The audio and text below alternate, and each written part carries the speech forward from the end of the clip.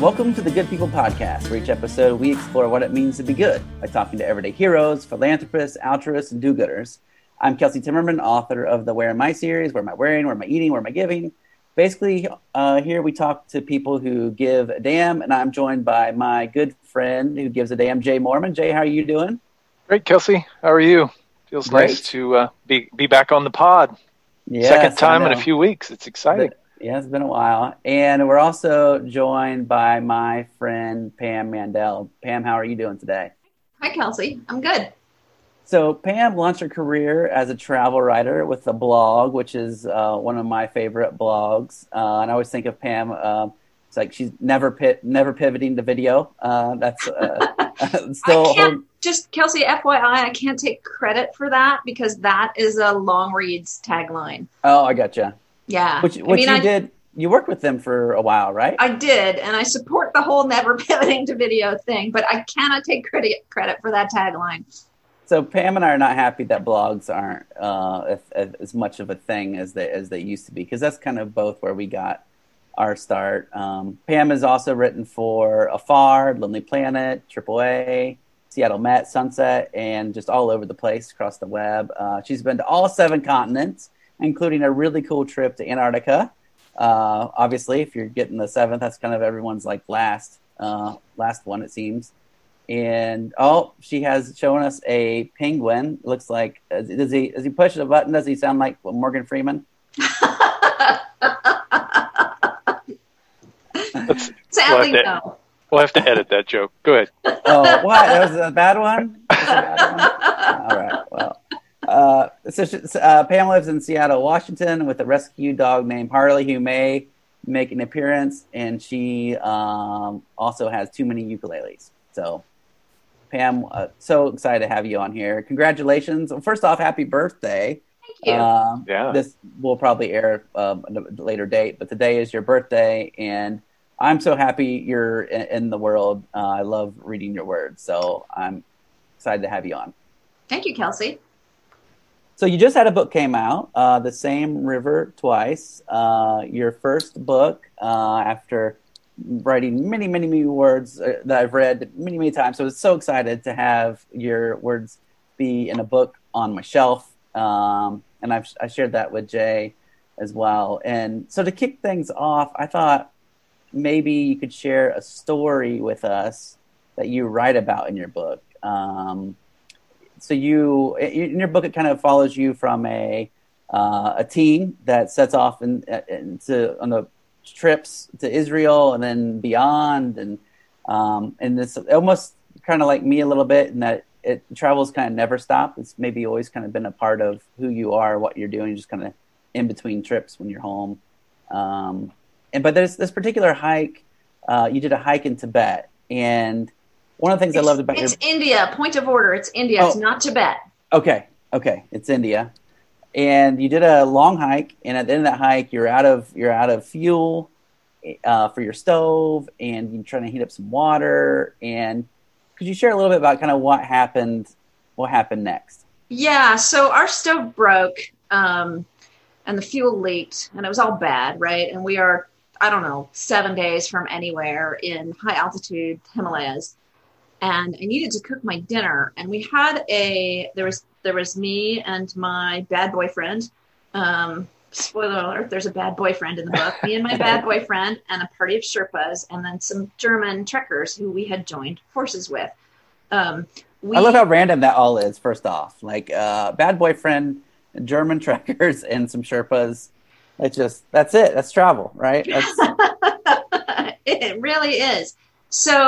So we had joined forces with these Germans and their Sherpas, and our stove broke, and I really didn't want to be relying on them. Like, we should have kitted ourselves out properly for this, and we were not prepared for it. And we weren't going to be able to get additional fuel for, I don't remember what happened, because I only remember doing this once. But in this particular overnight, I walked down into this Himalayan village and knocked on the door of a house carrying my cookware with all the stuff in it to get it. And I knocked on the door of a house and I asked these people if I could use their fire. And they invited me in and let me use their fire. Now, this is a very small thing, but when I think about it, in sitting in my suburban home where I am now, and I think about the idea of somebody like knocking on my door and asking me if they could use my stove to cook their dinner, I would think this is insane, for starters. I don't know that I would call the cops, but it might cross my mind that there was something wrong with this person and maybe they needed assistance. These people, they opened the door, they let me in, I hung my cookware in their fire, and we sat there and looked at each other while my dinner cooked. And then I picked it up. They gave me a cup of tea. We couldn't speak to each other because they were, this is up in high altitude Ladakh. I'm assuming they spoke a Ladakhi dialect. So we couldn't talk. We just sat there quietly looking at each other. They gave me a cup of tea. They watched me cook my dinner. When it was done, I took it. I said, thank you, namaste, and I left. It's this tiny thing, but the idea of letting a random stranger who knocks on your door at supper time into your home to cook their dinner, that is so crazy, right? It's crazy. Yeah. There's two things that are crazy about that. One is that I did it in the first place. I was like, I'm just going to ask these people if I can cook my dinner at their house. What was I thinking, right? Like, I was thinking that somebody would let me do this. And then they were like, oh, sure, this random person who is from literally half the world away is going to come into my house and cook their dinner. Okay. I mean, we were in a trekking region. It's not a thing that I imagine that they had seen people like me walking through there before. It's not unusual. But the fact that they didn't really seem bothered one way or the other about it, it was fine with them. And, I was a tiny 19-year-old girl. So I don't think I presented any threat, and I probably did not seem crazy. But yeah, that's a thing that happened. It's true.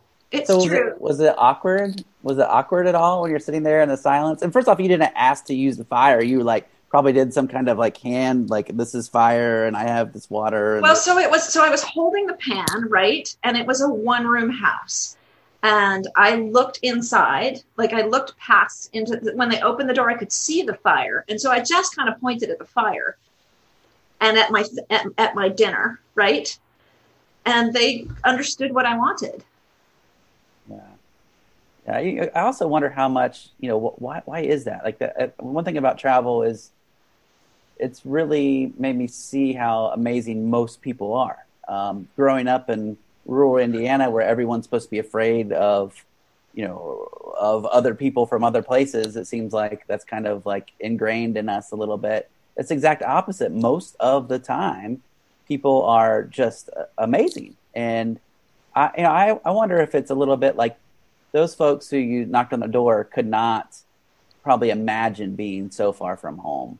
And what would, so they hear that you are far from home, evidently, and they're just helping you. I wonder if people just feel sorry, felt sorry for you to let you in like that. Yeah, I don't know. I mean, the ideal bookend on this story would be to find those people and ask them if they remember. It would be an impossible thing to do. I can't even imagine. I don't know where that was exactly. Everything has changed in that region. But it would be an amazing thing to sort of imagine, to hear them tell this story, right? And be like, there was this crazy girl on our front steps, but she seemed harmless, and she was unarmed, and she was 95 pounds of 19-year-old girl, and it was clear what she wanted. So, it didn't seem like there was that kind of thing. Mm-hmm.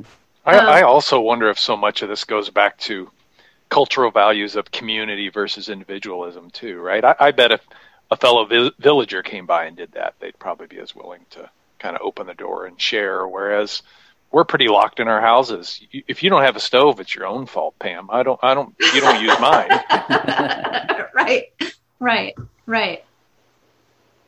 Yeah, that's a good point, Jay. And plus, up there, in that community, the people probably have to rely on each other much more, where our social safety net has a whole lot of holes in it, but we've kind of built this culture of individualism. Right. I mean, they live in a place where they are literally buried in snow for many, many months out of the year. I'm sure they understand the value of heat and fire and fuel and all of those kinds of things. Of course they do, because they live in a place where they're buried in snow for many, many months of the year. So certainly they understood that I wanted a thing of value. They had it. I think a funny thing, this is, forgive me while I go off on a like vaguely metaphorical tangent, but that, I wasn't taking anything from them that wasn't already happening. The heat was there. They had like a big thing set up, right? And I put my small thing next to it, and then I took my small thing and went away. There was no cost. Yeah. Yeah. You didn't say, "Hey, can I have all your bread?" or something. Right. Right. Yeah. It's a little bit like standing under the shelter of a roof to get out of the rain. Yeah. Right? Where like the roof's there, you're not hurting anyone. I mean, it's certainly a much more intimate interaction. I was literally in their home, cooking my meal next to theirs. So it's a much more, they had to allow me in for this thing to happen. Yeah. But it's not I wasn't a thief. So can you think of any times where the kindness of strangers it has cost them something, that someone's helped you out? And oh, that's a good question. I don't know that I can answer this off the cuff like that. Yeah. I mean, I think that I remember, first of all, I don't know necessarily if it cost them or not, but I remember once I was in Florence and I got on the train the wrong day to go back to Amsterdam. And for some reason, I was very badly prepared for this, and I was stressed out, and I was on the train on the wrong day, and the conductor came through to punch tickets, and he was like, "This is the wrong day." And I was like, "We are now 2 hours outside of Florence, so I don't know what I'm supposed to do." Anyway, there was a woman in the carriage, in the compartment with me, and she was traveling with her daughter, and they shared their food with me. And I do not know if they had enough to share. So it is possible that, that did cost them something. And I just don't know. So that's why it's a hard question to answer, right? Like, I'm sure there are circumstances. It's possible that, they did not get as much to eat as they wanted or could have if they hadn't fed me. I suppose it's also possible that they wouldn't have shared if they didn't have enough, or maybe they would have. I just don't know. Yeah. It's interesting to think about. I think it's one of the things, travel puts you in kind of positions where you need help. And all the time. You kind of have to rely on the kindness of strangers too. So how often do you ever think about the people like that let you into their home to warm up your water, or some of the other folks? I think about that stuff all the time. All the time. Can I tell you a peripherally related story? Yes, do it. That's what we're here for. So there's a woman I know, and maybe you know her name, Julie Colazzo, Schweikert Colazzo. I'm going to get it wrong. She's involved with an organization called Immigrant Families Together, and they work with families who have been separated at the border. And this is over a year ago now that she messaged me, and she was like, this young woman is being released from the detention center in Tacoma. Can you go get her? We have a ticket for her. She's going to be sent home back to Tulsa but she needs an escort to the airport, and she needs a place to stay the night. And I was like, where do I go? What do I do? I'll be there, and I think it'll take me half an hour to get there. My Spanish is terrible. I'm really sorry. And I had another friend who speaks very good Spanish, and we got together and we went and picked her up. She had been like spit out on the curb at the detention center. So we picked her up. We took her shopping. She spent the night at my house, and in the morning I took her to the airport, and they gave me a pass to take her through customs and immigration because she was undocumented, right? She doesn't have paperwork. So they wanted an escort with her in case there was any flack. So they give you certain paperwork when they release you. But depending on who you get with the TSA and what security is like and everything, right? So they gave me a escort pass so I could go with her to the gate. And, so she spent the night here. I took her to the airport in the morning and off she went to go be reunited with her family. Wow. Tulsa, I think. And when Julie's from Immigrant Families Together, when her coworker messaged me to ask me, they're like, we have somebody in Seattle who needs help. Can you go get her? I was like, of course. Yeah. Right? Like, of course I would do this because those people let me cook on their fire. Right? Like those two, they are directly related. There is not, Yes. It's not even circuitous, right? It's like those people let me cook on their fire when I was 19. So now many, many years later, of course I will go get this girl. Of course I will. Right? Like, why would I not? How could I say no? Yeah. Do It's you all feel like, connected. do you feel like the karmic balance is it in balance or is it still out of balance? Where do you stand on that? One can always acquire better karma. Oh, okay. I don't feel like I have earned, like I don't tell you this story because I want to be patted on the back for taking this girl in. I tell you this story because those people let me cook on their fire, right? Like it just seems it's not even about the karmic balance, right? It's like that's what you do. Of course you do. It's not even a question in my mind. I feel like personally, like I'm so out of whack. I've had so many people help me through the years on so many different things. Right. And I live in Muncie, Indiana, where, like there's not a traveler passing through, on my street 10 miles north of town that needs some help. And I help, there's a neighbor's horse that gets loose and, we can help out in that way, but I just feel like it's hard to repay that those kindnesses. Jay, how about you? Have you had a chance to help a straggler through Muncie?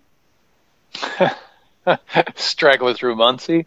Other than the random, other than the sort of random things that all of us kind of run into, right? But again, when you look at the balance thing and the sort of privilege most of us have and carry, especially if you look globally. No, I mean, it's hard to get back to any place where you feel like you've gotten anywhere near that.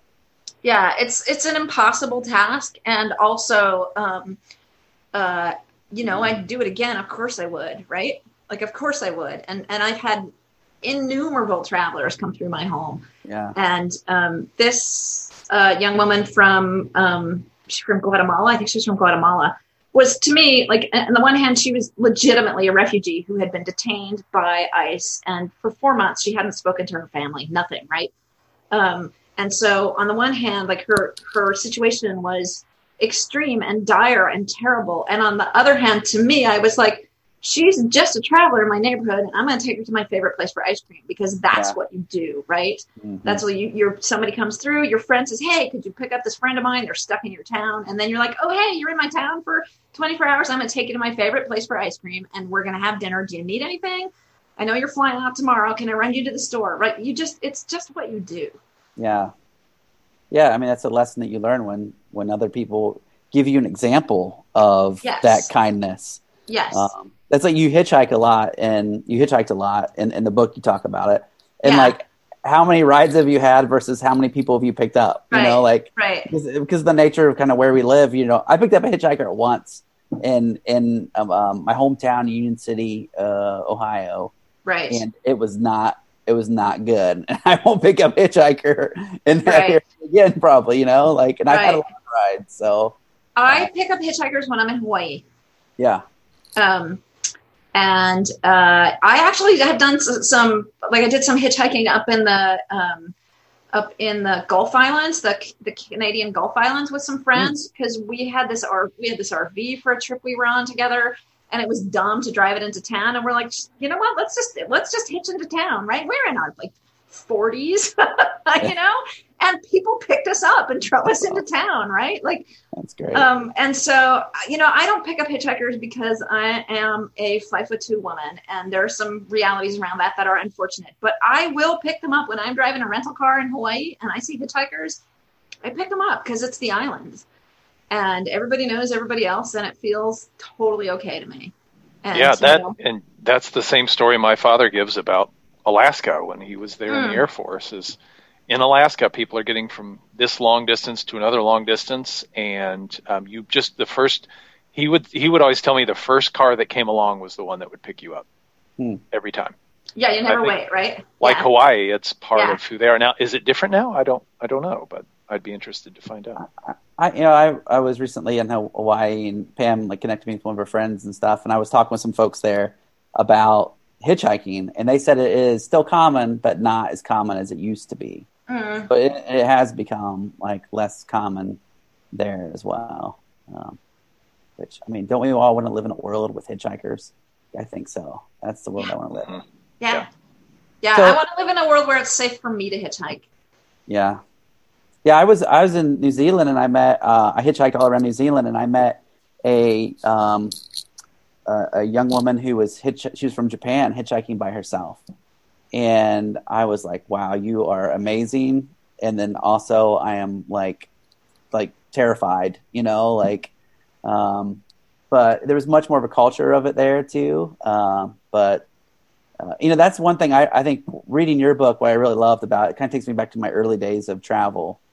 And it also makes me see the world through the eyes of a young woman, which, like you said, face different realities than 22-year-old me who's off in the world for the first time. And I mean, I think you had some really eye-opening experiences. I mean, I think your book starts when you're 16 or 17. Yeah, 17. Yeah. And you go off to Israel, and you can see your kind of your mind being stretched and your awareness growing about these global issues that maybe you didn't. I mean, that's such a young age to even start to have that awareness. Let's be clear, it's too young. Yeah, that's part of what's going on with this book is that I am too young for this. I mean, that's definitely too young for a lot of what was going on. And very early in the book, there is right when I get to Israel, the PLO starts shelling the Israelis from the Lebanese border, right? And so there is so I'm legitimately in a war zone early on at 17 years old, and it's too young for all of it. Yeah, some really harsh realities become apparent really early on. Yeah, in the book, in your experiences, for sure. But maybe for me, I was definitely sheltered and grown up in rural Ohio, and it sounds like you were kind of growing up in suburbia a little bit, and all the bubbleness that happens with each of those. Sure, but when you start get out there in the world, you start to kind of see the privilege of your own life and feel like that is often unearned, and maybe start to wrestle with that and some of the responsibility that comes with that privilege and wanting to do something, want to act in some way. And so I love seeing that, in you, your mind being open, not just the harsh realities, but just becoming more empathetic and compassionate for the world. What did that lead to? Your book ends when you're still, I think, in your I'm in my early 20s at the end of it. Yeah. Well, first of all, I have an incurable lifelong case of wanderlust. So there's that. And the current situation is kind of killing me. Not being able to travel is heartbreaking in 100 different ways every day. Though I feel very strongly that it's the right thing to be doing for almost everyone. There's some narrow exceptions, but in general, I think people should be staying home. And so it's really, it's like I said, heartbreaking in a million ways. And I became a writer because I traveled. I became a writer because I traveled and I like to read about places, and I think much of my political worldview is grounded in these early travels and in the way the interactions that I had with people, a sort of general understanding that this is incredibly cliche, and I apologize, but the things that tie humans together are so much bigger than the things that make us different. And if you go back to the idea of me trying to just get my dinner cooked, that is a very basic and relatable kind of thing that humans want to do. They want to have a hot meal, and that's sort of this basis. And as soon as you internalize the fact that most people want those things and they want them for you as well, it really shifts the way you look at the world. Yeah. You see the inequality and injustice like firsthand when you're traveling, and like, how did you start to wrestle with that? Like, did you turn that into action at all? So it took me a long time to actually do anything with it. You know,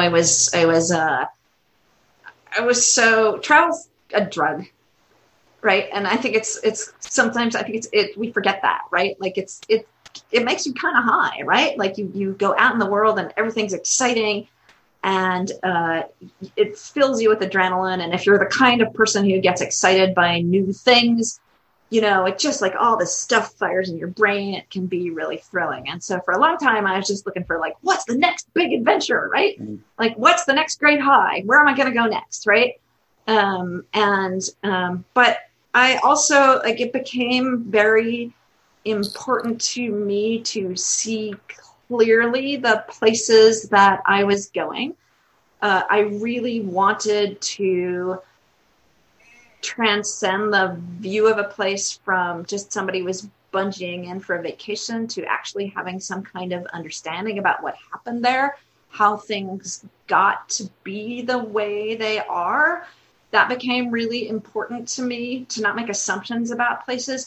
I did a safari in Kenya and Tanzania. This is maybe 5 years ago now, maybe a bit more, maybe 7. The first thing that I did was I landed in Nairobi, which is an overwhelming place. Have you been to Nairobi, Kelsey? Yes. It's an overwhelming place.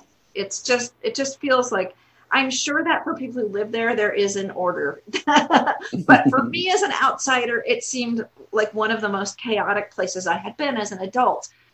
I was going on an organized safari, and I arrived and shared a taxi to the hotel with this other couple who were going to the same place and leaving on another. They were also going on safari.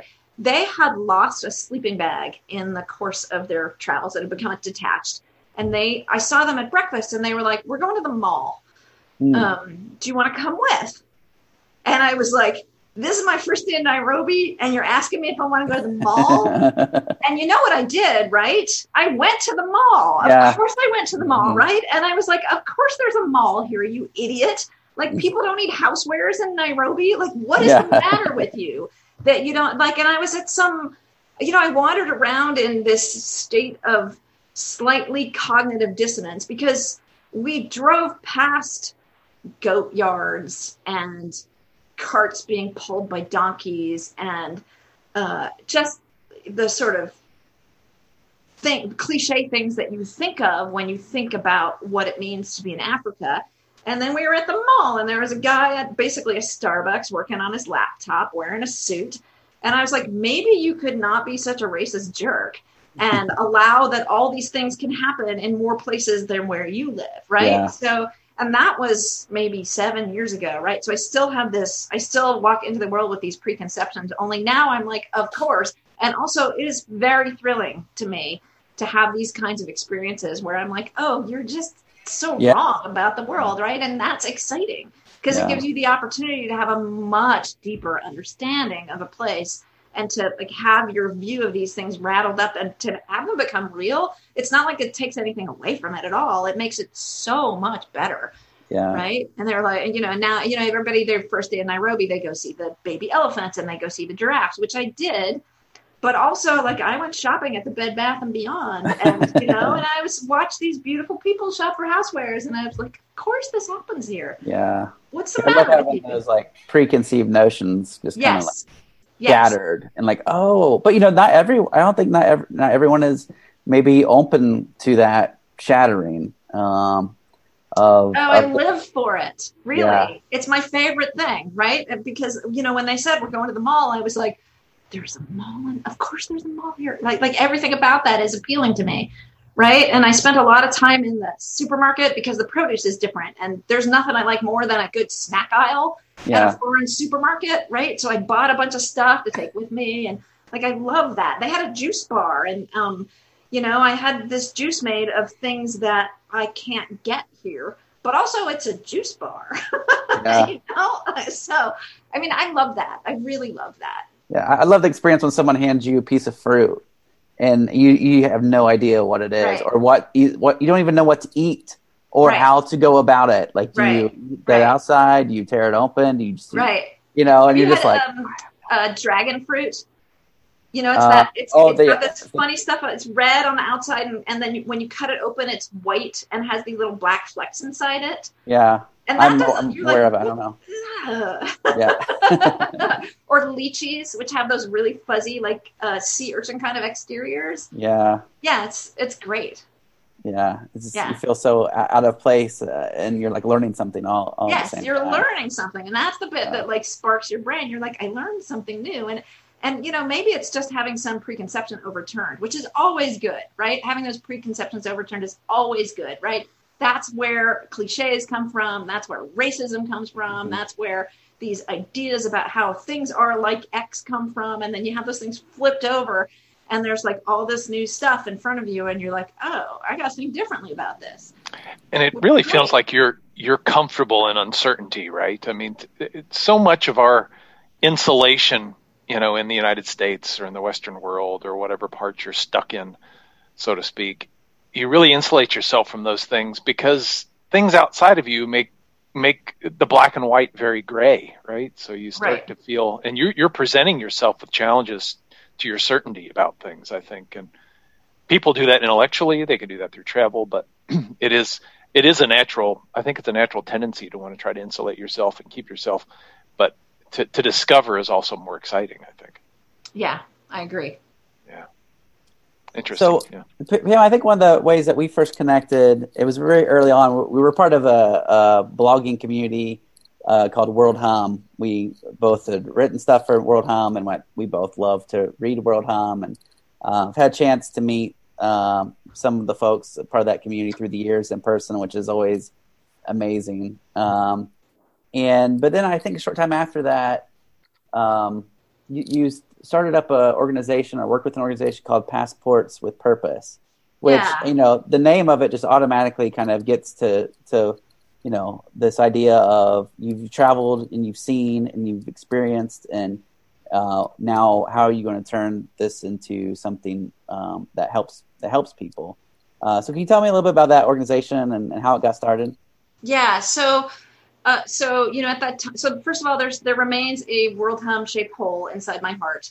I think there probably always will be. There's still a little bit of a heartbeat there, and it still holds some of the best writing I've ever read about travel on the web.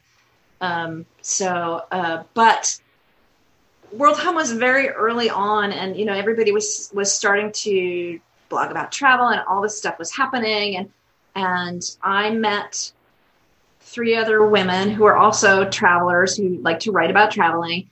And one of my co-founders, who I actually just saw maybe 2 weeks ago, she came to my house for coffee, Debbie Dubrow, was like, we should do something good. She was sort of vague about it, but she was like, we should do something good. We know all these people, we have all this power, we have this community, we should harness this into some kind of direction. I had the year before traveled through Southeast Asia, and I pretty much sobbed my way across Cambodia, which is a place where the veneer between the past, their tragic past under the Khmer Rouge, and their current recovery is so thin. It just feels paper thin, like you could scratch it away, and then you just see this lifetime of pain underneath it. And I felt like I couldn't. Cambodia just, I don't know, there was something about it. I was very affected by it. And we found a program that builds schools. And our first year, we funded the construction of a school in Cambodia. And we did it by getting people like you, Kelsey, to give stuff to us to raffle off. We sold, it was a very basic, simple model, but we were connected to thousands of people, right? So it was very possible for us to raise thousands of dollars tens of thousands of dollars to fund these projects. So we did this I did it for 5 years, I think, we did a project with Room to Read, and we stocked a library in Namibia. I'm sorry, I'm blanking on where it was exactly. I think it was Namibia. We built 2 wells in Haiti after the earthquake. You know, we did these sort of public works and education focused projects where we would have people give us stuff to auction off, and then we would take the money and just give it to these NGOs to fund their local projects. It was very satisfying and exciting. And we did it for, the organization ran for, I think, 7 years total. And I stepped away 5 years in, I think it was. Yeah. Yeah, it was great. What was the process of deciding? So it sounds like the first one was influenced by you being in Cambodia, but even then, like, how do you focus on who to support? And so, what were some of the questions that you all asked? It was really hard, actually. First of all, because there are a zillion places that need help, right? So, and we could do one. Right, we had to pick one every year, and so we had this exhaustive vetting process. We looked at a track record of success for starters, right? Like, we didn't want to be the first people to fund a project and to have it go bust. We wanted it to be we wanted our money to go to grounded organizations. We looked for organizations that did not have deep religious ties. Not that we are against those, but because those were potentially divisive to participants, and we just didn't want to tackle that, right? So we negated that as an option. We were very fond of going for stuff that helped kids, you know, educational causes, but, you know, the well project was just basic human services, right? People need water.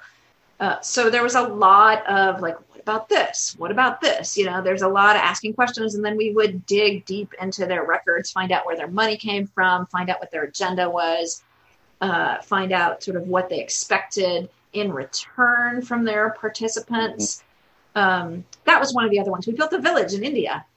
We like literally paid for these small homes to be built, but they were built by the villagers themselves, right? The money went to fund. They wanted it, right? That's just the other thing, was that there had to be deep local participation. We didn't want it to be like this bungee in NGO kind of thing where they drop in and build a thing without the involvement of the community, because those projects don't necessarily listen to it. They don't give the community necessarily what they need.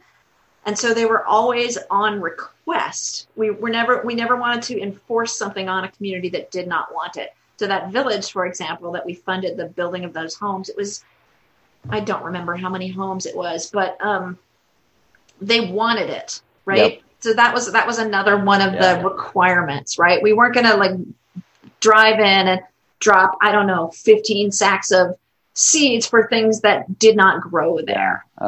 Right. So we were very careful about a track record of success, that they did not enforce a political or religious agenda on their recipients, and that the community was deeply involved. That well project, Haitians built those wells. Yeah. And they decided where they were going to go. We just made it possible for those things to be funded.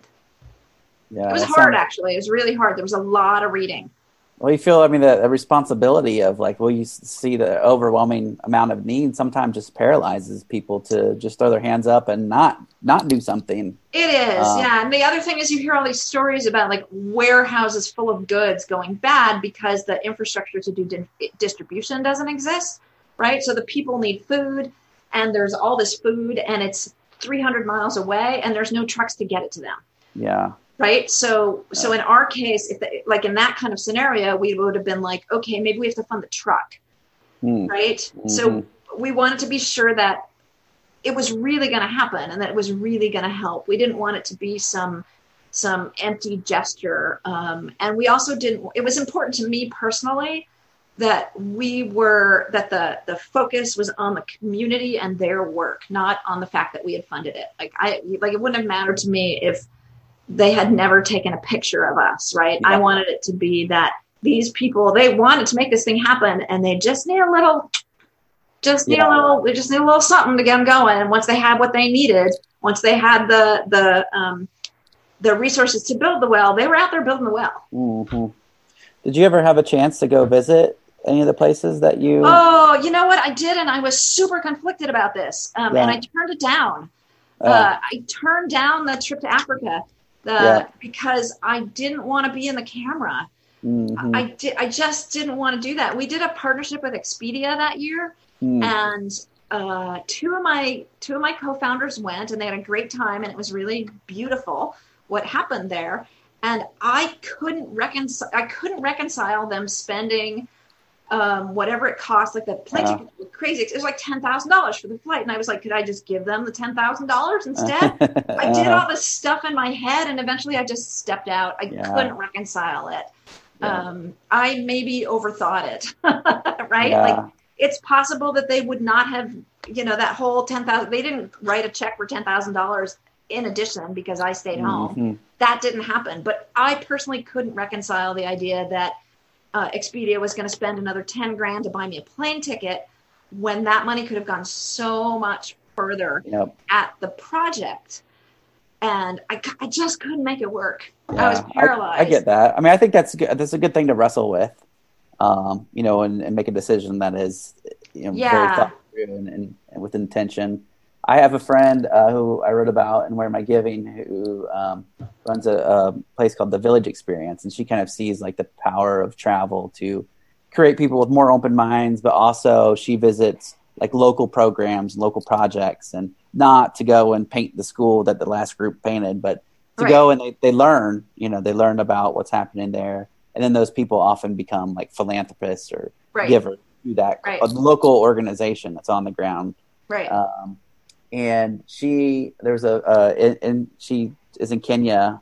She lives in Lamu, which is on the coast of the Indian Ocean, I guess it would be, on like this beautiful island. And so she really believes in the power of travel, but she had a village that named the school. Her name is Kelly. They called it like the Kelly School. They named it after. And she just like, oh no, like what has happened? Like she just really struggles with that. She very much wants to just kind of, I'm glad that we could make that happen and get other people involved in it, but like, please don't name your school after me.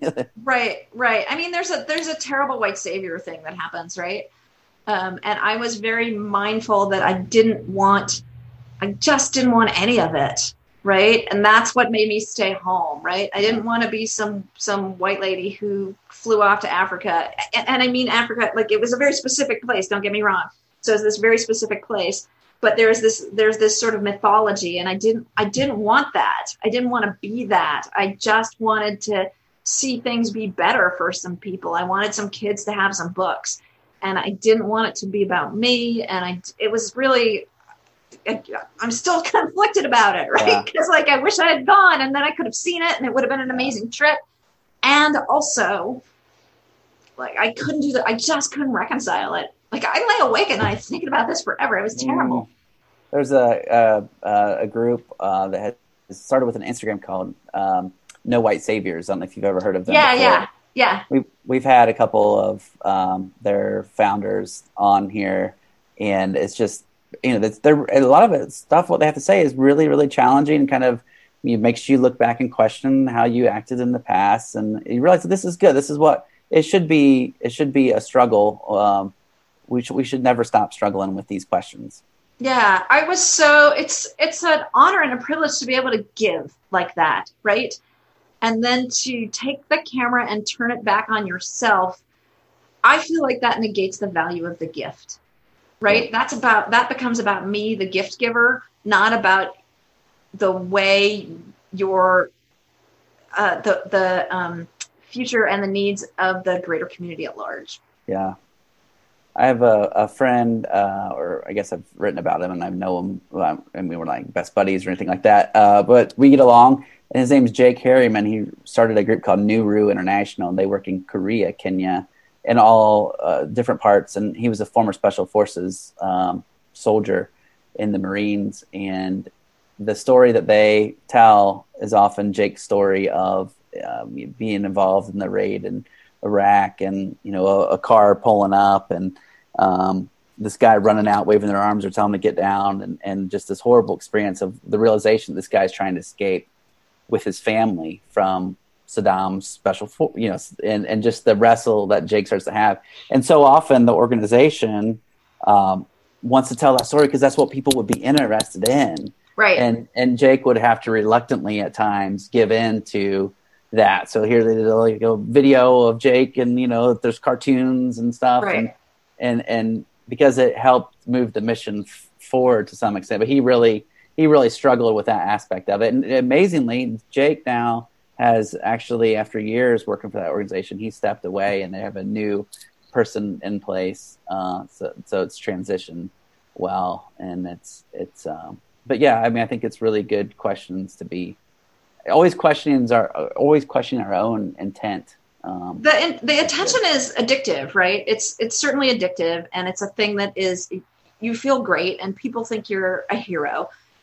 People, when I took in that young woman from when she was released from ICE, people were like, most people wouldn't do that. And I'm like, why not? And most people should.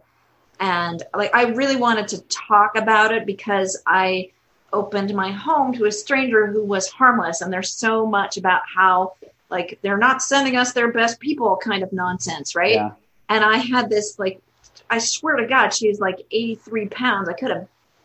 Maybe I couldn't bench press her. You could bench press her, Kelsey. She was just this girl, right? And so it was really important to me that people know that that's who's at the border. That's who ICE is detaining. That's the part of the story that's important to me. Or the fact that like we say terrible things about, our soon to be deposed president said terrible things about Haiti, but they were destroyed in a major geologic incident that had nothing to do. That earthquake is not their fault. And so the thing, and then they wanted to rebuild. So the focus should always be there and not on not on those of us who participated in maybe helping make it possible. Yeah. I'm not saying this very well, but I think you know what I mean. I said before, like we shouldn't be Batman. We should be like Alfred, kind of like behind the scenes, like helping people along. Yeah. Like, what do you need? Okay, here you go. Here's a batarang. Like, yeah, exactly. That's great. I love that. Yeah, that's a really good analogy, right? I don't want to be like some mysterious figure in a tower that people slightly fear and look up to and think of as a hero. Like, I'm not a hero. I'm just a regular person who has a guest room. Right. Yeah. And I'm trying to make up for that people in India who helped me out. They taught me to do this, so I'm doing it. Right. Or I'm trying to make it be normal. Yeah. That's a thing that people do. Right. Not even like, I don't want to make up for that. I just want it to be a thing that happens. Yep. So pivoting a little bit, maybe a lot of it, but your travels led you to the ukulele, and I love that part of your story and how you seem to find so much joy in that. I actually saw on your site you have a FAQ, and I watched the whole Amanda Palmer video, and I had never seen that before. Jay, it's great, right? You have to watch this. Like one of the lines that their lyrics must be pages long. One of them is "Quit your bitching on the blog and stop pretending art is hard." And I'm like, wow, it's like she wrote this for Pam. Like, that's Pam's philosophy, like right there, She also says it takes, It takes 10 minutes to build a standard pipe bomb, about the amount of time it takes to build a ukulele. Yeah. It takes me to learn to play the ukulele, right? Like, what are you going to do with your energy? That's the lyrics in that song are really fun. So good. So, but yeah, I fell in love with the ukulele when I went to Hawaii for the first time. I remember getting off the plane, and you just were there, so that there's literally music in the air in Hawaii. Yeah. And it gets in you somehow. And years ago, after I came back from that first trip, I was visiting some friends, and they were bugging out to Costa Rica for the year. And this was not long after I had come back from Hawaii, and they were shopping. They were like giving all their stuff away. And I had been shopping for ukulele, and I didn't know what to do, and I didn't know what to buy, and I didn't know how to play it. And I just had decided that this was a thing I was going to do. And I was on their front porch, and I walked up the steps, and Anthony, my friend Anthony, said, "Hey, do you want this ukulele?" And I was like, "What?" Wow. And I feel like kind of the rest is history. My band broke up 2 years ago now, but we played together for 7 years. We recorded 2 albums. We were on TV twice, 3 times. We played a ton of festival stages. I've never been a performing artist of any kind, and I answered an ad in an email that I'm on for ukulele players, and these guys were like, "Hey, we're looking for a woman who wants. We need somebody who's female to join our crazy ukulele project. Do you want to?" We're doing cover songs, 80s, 90s music, but we need a girl in the band. And I answered this ad, and I went down to now my friend Jim's place and sat in his living room and played some music with those guys for, I don't know, an hour. And they said, "See you next week." And I was like, "What are you talking about?" And they're like, "Yeah, see you next week." And I was like, No. Like, I don't know what you guys are doing. I don't know how to do any of this. Just give me some time. And I was actually going back to Hawaii for the winter. I was going to attend a music camp there. And so I went to music camp, and I came back, and they had not found anybody else they wanted in that time. And I was like, "All right, you guys, I'll give it a try." Yeah, we played together for 7 years. It was so fun. I miss it like crazy. I cannot tell you. We played... we were basically your standard rock and roll cover band, but everybody played the ukulele. Everything was scaled down. And so people would hear us playing, and then they would look and be like, "What is happening there? Yeah. Why? Huh?" We played a party once, and the sound guy was like, "You are not supposed to be this loud." And we're like, "What are you talking about? This is what we do, man." This is really fun. I really miss it. And my heart is broken, again, the same way it is about travel in so many ways, about not being able to do live music right now. Like, we can't play music with other people. Mm-hmm. We can't go see live music there. The club scene is dead in the water. It's just to be a musician in these times. I had a great run that I never would have, it was a crazy adventure, right? It's super fun.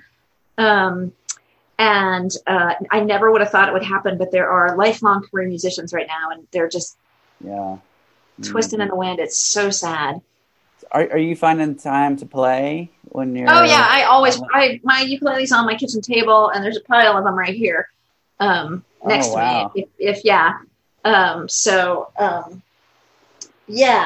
There's they're always around. They're like kicking around my house. I still play a fair bit on my own, but it's playing with other people that I miss, right? Yeah. I was never, I never intended any of that to happen. I didn't really intend to, I never would have thought I'd be on a huge stage with like the racks and the lights and stuff, right? And we did that.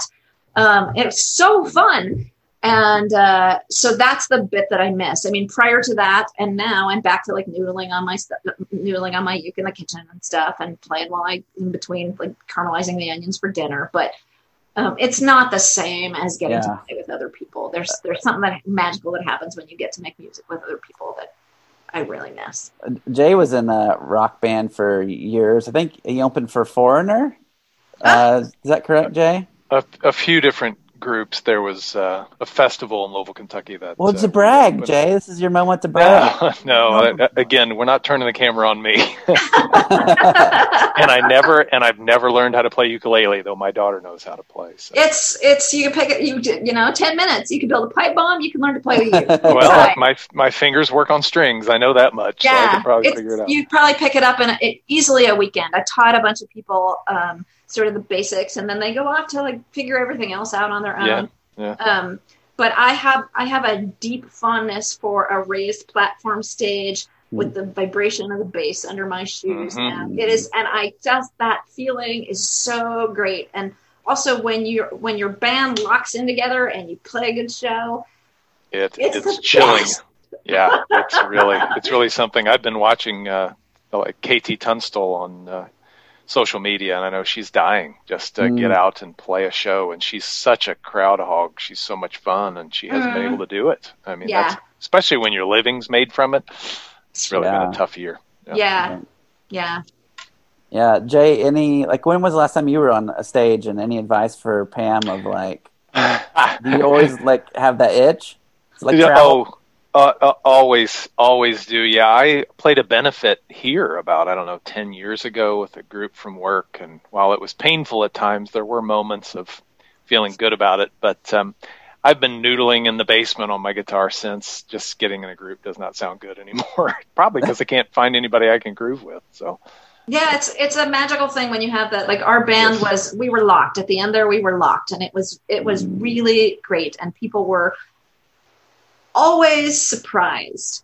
The thing about the ukulele is that it is an immediate expectation lowerer. So as soon as you tell people you play the uke, they do not expect much out of you at all. And then we would play these huge rock numbers, these big epic, like we played Won't Get Fooled Again one year, and our that's so great. The guy who arranges our music, there's this long keyboard bit at the beginning.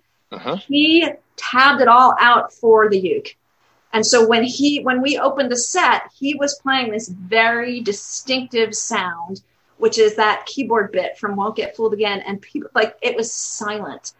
It was absolutely silent. And one year we played, I'm trying to blend with Nirvana, and one of the guys afterwards, he came up to us and said, "You made my wife cry." Oh gosh. Because we just nailed it. We played very true to form. We weren't trying to do anything except change the instruments. That's it. All we did was change the instruments. Everything else was absolutely 100% true to the original. So we arranged, the guy who did our arrangements arranged it, and he's a grade school music teacher, so he has mad chops. So did you do the big Pete Townsend arm swing with the? Hell yeah! Hell yeah! I had at least a little bit. Yeah, I had a stomp box, so I had an effects pedal that I would run my uke for specifically for that. Yeah, and I just called it the Moore box. Wow, that is awesome. Yeah, I'm going to have to listen to this. Yeah, it was really fun. I'll send you a link. Yes, please. I'm really sad that I don't have that particular set that we did on video, that we didn't record it, because it was just amazing. It was fantastic. We played Pink Floyd's The Wall. We did the whole thing. Like, it was just nuts. Wow. So fun. That's great. Yeah. Well, I appreciate just even talking about the ukulele is like joyful, like Amanda Palmer had it right. And it's just, I've loved watching you kind of get involved with that. And I hope that someday you can get back up on that stage. And yeah, I think it'll happen. Also, between you and me and everybody who's listening, Kelsey, I have 26,000 words sitting on my hard drive. And now that this book is out, I will perhaps finish the bit that I'm writing about the ukulele. Oh, nice. That sounds awesome. Yeah, I had to put it away. It just wasn't coming together, but now that I have some distance, and this other book is out of the way, and there's space in the mental attic, I might be able to go there and get the uke stories out. Well, I look forward to reading more of your work, more of your future books, and really appreciate you coming on. And I think I totally left out the name of your book. It's The Same River Twice. I just had a moment of panic. The Same River Twice. I definitely recommend. It's a book. I actually wrote a review for it today and posted it, Pam, so you can go on and check it out. Oh, thank you. Thank you. I'm not going to read it right here in front of you because that would be super awkward. But basically, it just is like I will give this book to my daughter because I hope to raise a girl who wants to go out into the world and has a curiosity and the courage it takes to go out there. And it's not like I want her to just like, don't screw up like Pam did here. Don't make this choice.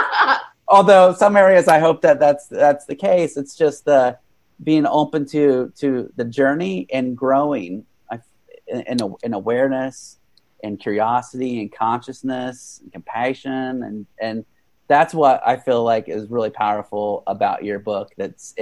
I can see the through line that comes to who you are today, who's someone that I really admire. So I'm excited Kelsey, for her to read. Thank you. I'm blushing.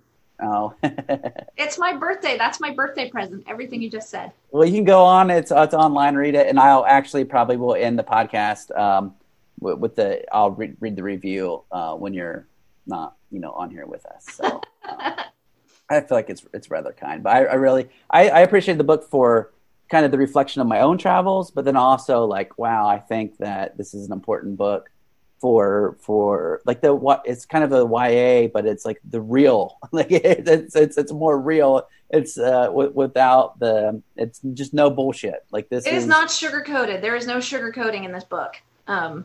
So yeah, thank you. Well, thank you for doing the work on that. Thanks for rocking out on the uke and joining us today. For all those things, you are definitely good people, Pam. Thanks for coming on. Thank you, Kelsey. Thank you, Jay.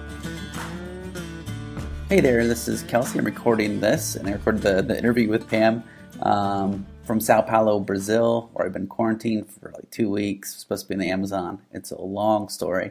Maybe I'll get to it someday. Hasn't been a great 2 weeks. But I'm so thankful that Pam was able to join us and connect, and I'm so excited for you all to check out her book, The Same River Twice. And as promised, I wanted to end this interview with, or this podcast, I guess, with a review of Pam's book. So, and it's I would say it's biased, but it's not. It's a really good book. You should totally read it. So here it is, my review of The Same River Twice by Pam Mandel. And Mandel is spelled Mandel. Okay, here's the review. I love to travel. I love being a girl dad to a brave and compassionate tween.